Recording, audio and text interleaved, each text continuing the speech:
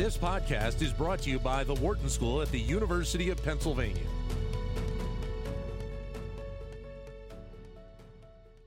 Well, estimates by the Penn Wharton budget model back in December figured that consumers had to spend an additional $3,500 to try and reach the same level of spending for goods that they had been pre-pandemic. But of course, the story around inflation has only gotten worse in the last couple of months, and it's going to take some time for the impact of interest rate increases by the Federal Reserve to really take hold. But how much will that mean, again, for consumers this year?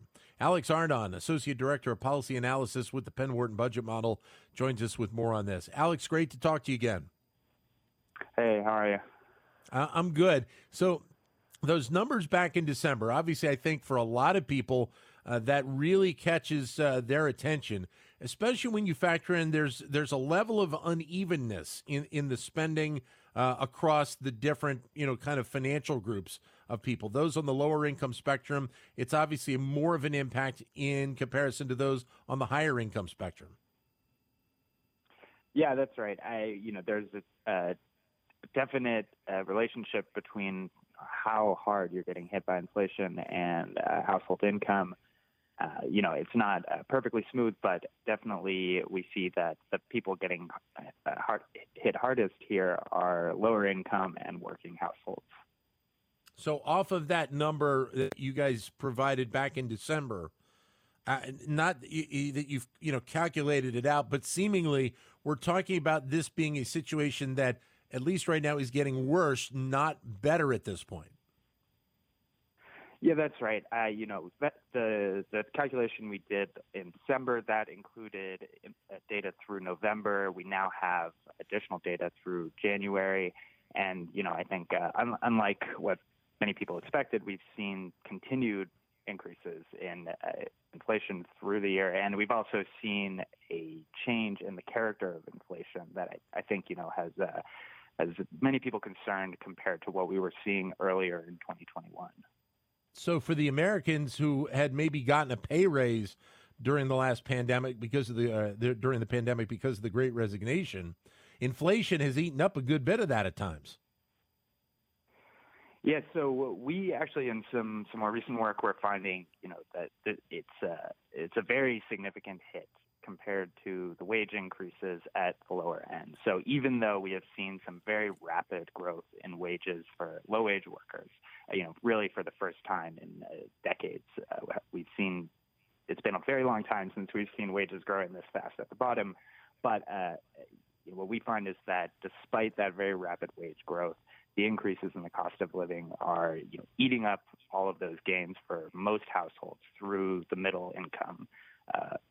But for the very lowest income households, it's doing a lot more than just eating up those wage gains. It's the increase in the cost of living is more than offsetting the increase in income that they got thanks to this rapid wage growth.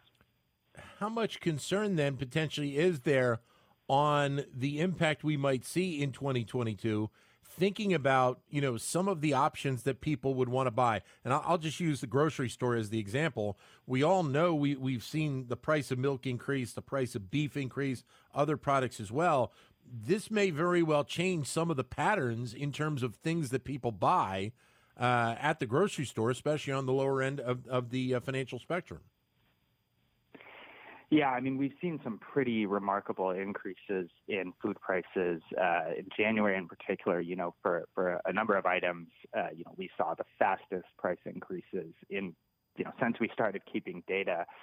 So we definitely, we've already seen some shifts in what people are buying. We expect to continue to see that.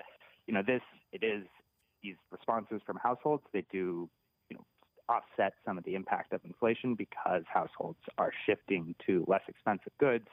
But that is definitely, leaving them worse off because they can no longer afford the things they would really like to buy.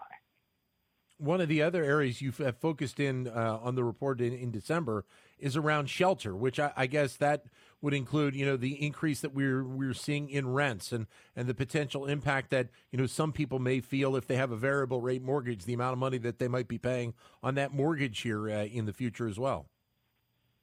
Yeah, so that's probably one of the biggest inflation risks going into 2022.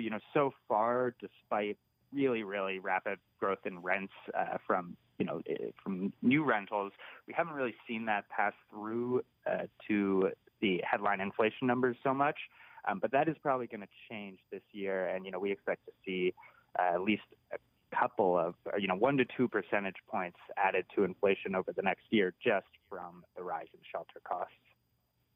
And the other side to it is probably energy as well. When you think about the rise in the cost of in the price of oil, which obviously has a trickle down effect on gasoline prices at the pump, but then you also have to look at things like natural gas and electricity as well. These are all things that are going up and hitting our pocketbooks. Yeah, and if we're thinking about the last year, what we've just experienced, the surge, the really astronomical surge in energy prices is probably the single most important story. There's obviously a lot of stuff going on, but energy prices are up 50-60%, and that has hit households across the distribution. But that is really something that does hammer the lowest income households most, just because the higher income households, your energy costs sort of hit a maximum and stop going up. It's not like you heat your house extra. But yeah, so that's a big factor behind the divergence and the very rapid inflation we saw in 2021. I think there's some reason for optimism on energy prices going forward, but we will have to see. So that kind of leads me into my next question: is that are there any of these sectors or pieces historically that would have the opportunity that if we see the impact from the rate increases we hope, that we start to see a relatively quick pullback on the pricing of some of these items? Gasoline maybe being one that a lot of people would factor on. Yeah, so I think we can reasonably hope that what matters for inflation is not the level of gas prices or oil prices, it's how quickly they're going up. So, we've seen a huge increase over the last year, really the last 6 months. But hopefully, even if they remain high, they will stop rising so quickly. And so that, should eliminate most of the inflation push, even though that is not, it doesn't help households. They still have to pay those high prices. They just won't see those costs rising as quickly. So as the Fed begins to hike interest rates, most likely next month, what's going to be the impact on a lot of these data points, and how will people see that? So that's obviously very, very tough to say. We are still in a truly, the term unprecedented gets overused in economics, but we really are now post-pandemic in an unprecedented scenario. We've never had a recovery quite like this. So it's very difficult to say what's going to happen as we see, monetary policies start to push against some of the demand we've seen. Hopefully what we will see is a relatively smooth transition away from, the huge surge in goods purchases that we've seen. And we'll see that some of that spending start to go back into services where prices have not risen as much. They have started rising more recently. And a huge surge in spending in services is going to be just as bad for inflation. But ideally, what we want to see is sort of the demand growth gradually taper down, and then a shift back to a more normal consumption pattern across the economy. So that would mean, less spending on goods, especially durable goods like, appliances and furniture, and more spending on services, people going back to restaurants, more of that sort of thing. Is there a side to this inflationary story that also we will see an impact in and around the labor force? Thinking, we've had so many people, even though we've brought so many people back into the labor force, you still have a lot of people out there that either don't have a job or they decided that they were going to quote unquote retire, that some of those people might come back. Is there an element that you link there as well?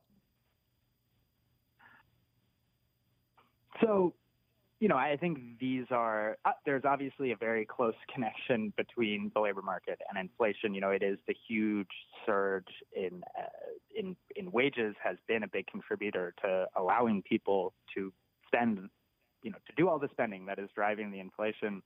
And the way that the Fed would effectively try and tamp down inflation is by slowing the labor market, by effectively reducing growth in incomes. So there's obviously a very close connection.